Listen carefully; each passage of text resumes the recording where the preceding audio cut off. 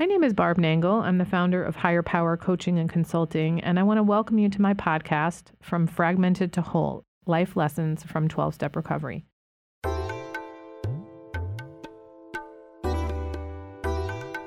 This is episode 3. Do I have victim mentality?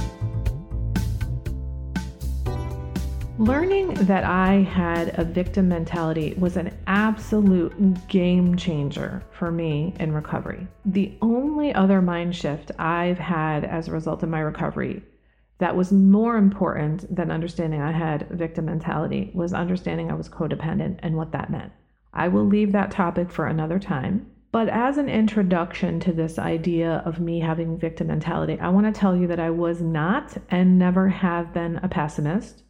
I did not think the entire universe is against me or for me, or no matter what I do, nothing turns out right. It was much more subtle than that.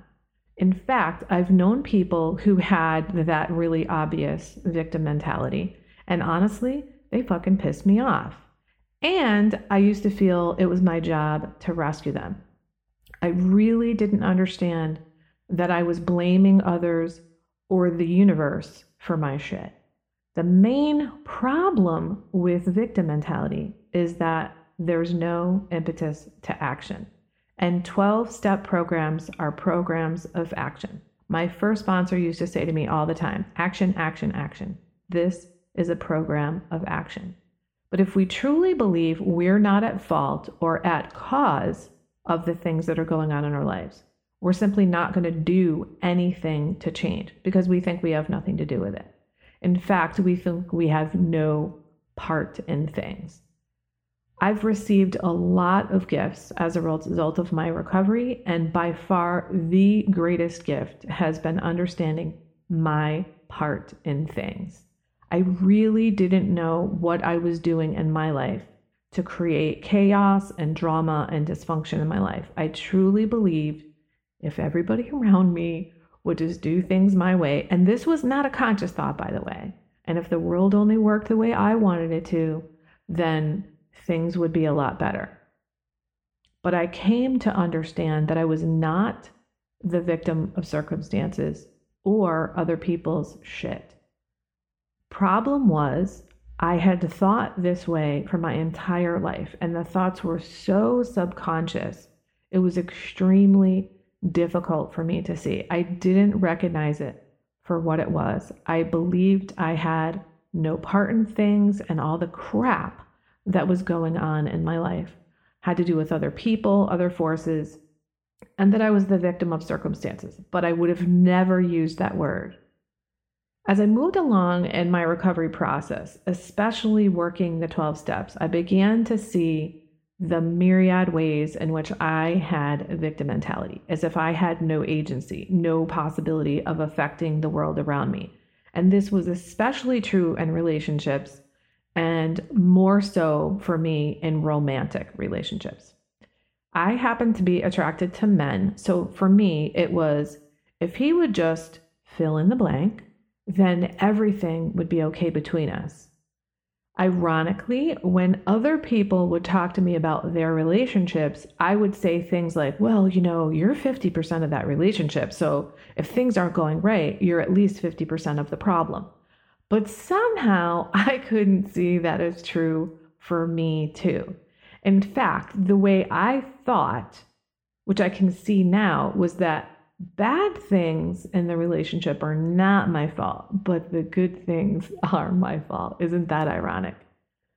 The gigantic epiphany I mentioned in the last episode, where I realized I need to leave more space between cars and ultimately I'm the problem, or really my thinking is the problem, is what really opened things up for me. It helped me come to be able to see that I had this victim mentality.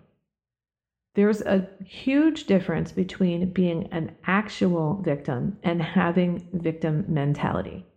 My inner life is not subject to the whims of other people. I have a choice about how to see things, how to deal with life, what to focus on, etc. If you've ever heard of Viktor Frankl, then you'll know what I'm talking about. For those of you who don't know him, he was in a concentration camp in World War II, which is probably about the most victimized state a human could be in, damn close to the top, if not the top. And one of his famous quotes is this: "Forces beyond your control can take away everything you possess except one thing: your freedom to choose how you will respond to the situation." Again, that's a quote by Viktor Frankl. In his particular case, he realized he could still choose to help other people. He didn't have to be defined by the Nazis who had victimized him.